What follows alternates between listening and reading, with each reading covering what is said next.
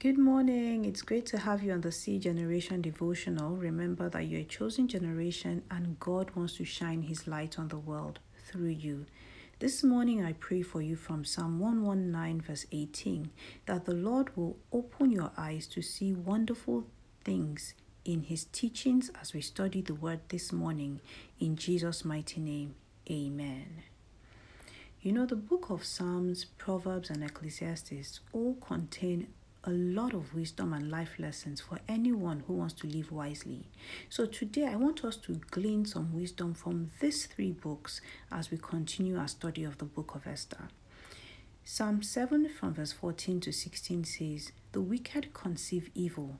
They are pregnant with trouble and give birth to lies. They dig a deep pit to trap others, then fall into it themselves. The trouble they make for others backfires on them. The violence they plan falls on their own heads."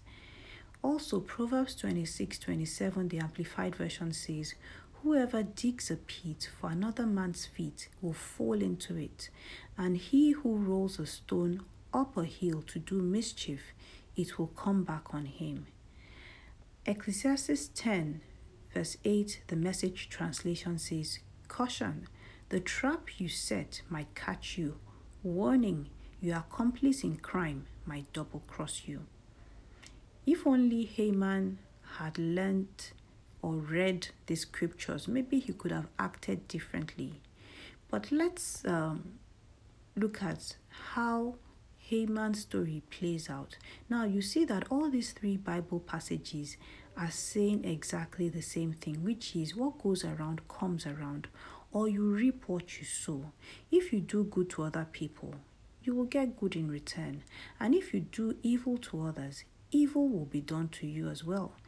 This is a spiritual principle, and the Bible is constantly warning us about it. Everyone is subject to this law, so it doesn't matter whether you're a Christian or not. Whatever you sow, you will reap. It is only a person that is out of his or her mind that will plant oranges and expect to harvest corn. And if you plant oranges, then you harvest oranges. If you plant corn, you harvest corn. That's just how life works. So let's read the story of Esther to see how the life of Haman plays out. Let's read Esther chapter 7 from verse 16 to 10. Esther answered, "Our enemy, our persecutor, is this evil man Haman." Haman stared at the king and queen in terror. The king got up in a fury, left the room, and went outside to the palace gardens. Haman could see that the king was determined to punish him for this, so he stayed behind to beg Queen Esther for his life.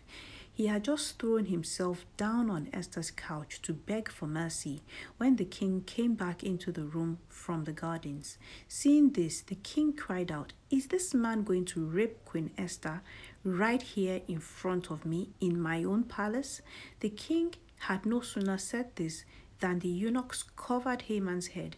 Then one of them, who was named Harbona, said, "Haman even went as far as to build a gallows in his house so that he could hang Mordecai, who saved your majesty's life and is 22 meters tall.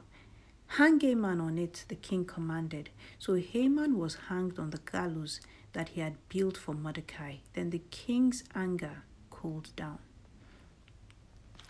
You see, Haman had sowed the seed of pride, anger, hatred, bitterness, unforgiveness, and murder.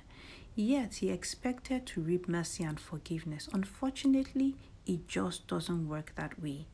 Haman must also have been a really mean and wicked person, because after Queen Esther had reported Haman to the king and the king was still raging in anger, one of the eunuchs decided to add insult to injury by telling the king that Haman had built gallows in his backyard to hang Mordecai.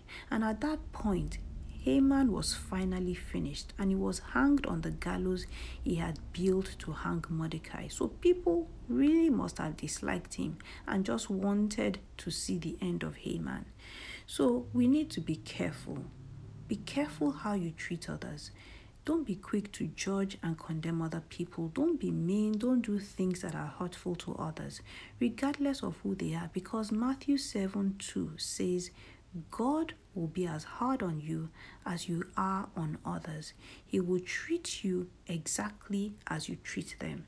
So let's be wise through the story of Haman and learn to love and tolerate other people.